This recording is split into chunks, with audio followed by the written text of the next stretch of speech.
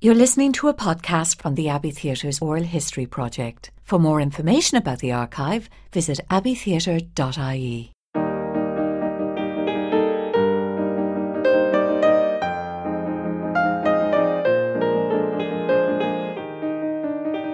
In this podcast, we hear playwright Bernard Farrell and actors Niall Buggy, Stephen Ray, Des Cave and Kathleen Barrington recalling well-known Dublin actor Harry Brogan.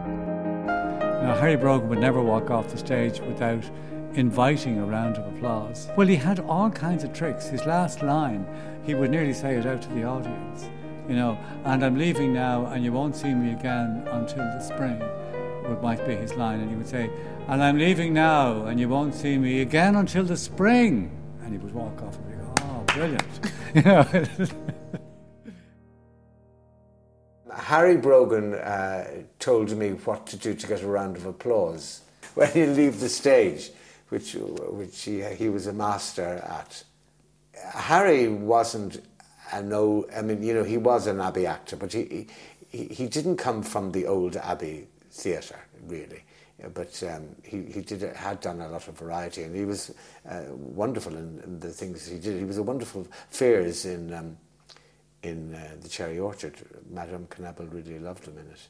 But he was used to getting a round of applause, so he would do it himself, and then, with his back to the audience, and they would hear somebody, and then he'd get it. But he wouldn't leave the stage until he got the round of applause.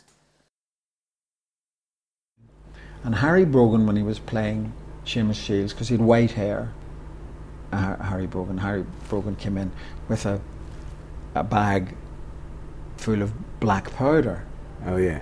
And he put it in his hair to make himself have dark hair, so he looked younger. And I said, what powder is that? He says, it's soot out of the chimney.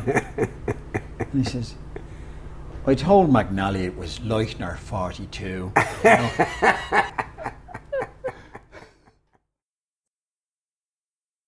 Frank Dermody came to me and said, I'm doing the production of The Shadow of a Gunman.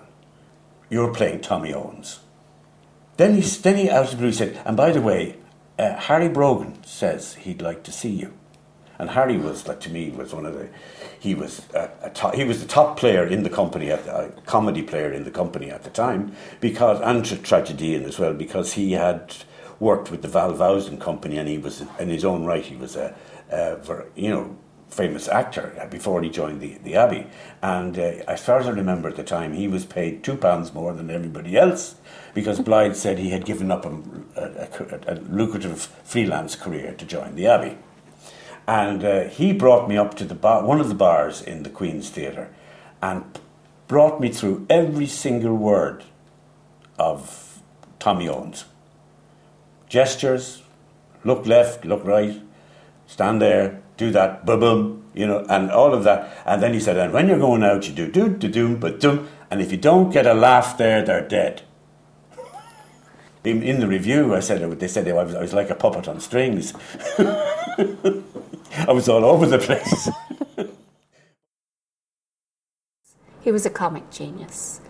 I remember him in a John McCann play, playing a scoutmaster, and he was bathing his feet. And initially, the bathing of the feet took about 30 seconds. It gradually, as the show went on, it got longer and longer, and the audience absolutely drank it up. He was just beautiful, a wonderful actor. He was wonderful, Harry, but he was playing Seamus, of course, in Shadow of a Gunman, and quite rightly loved an audience and all of that. But and they loved him. I mean, they really loved him.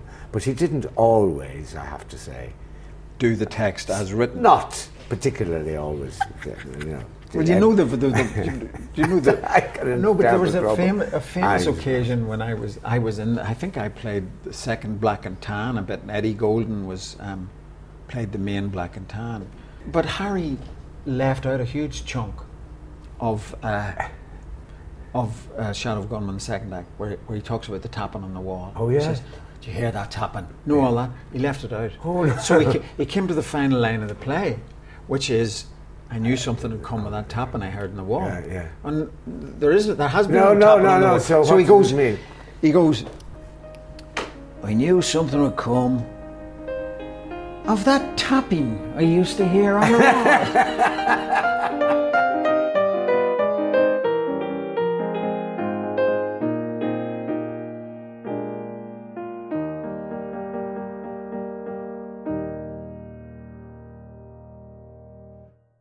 Thank you for listening to this podcast from the Abbey Theatre's Oral History Project.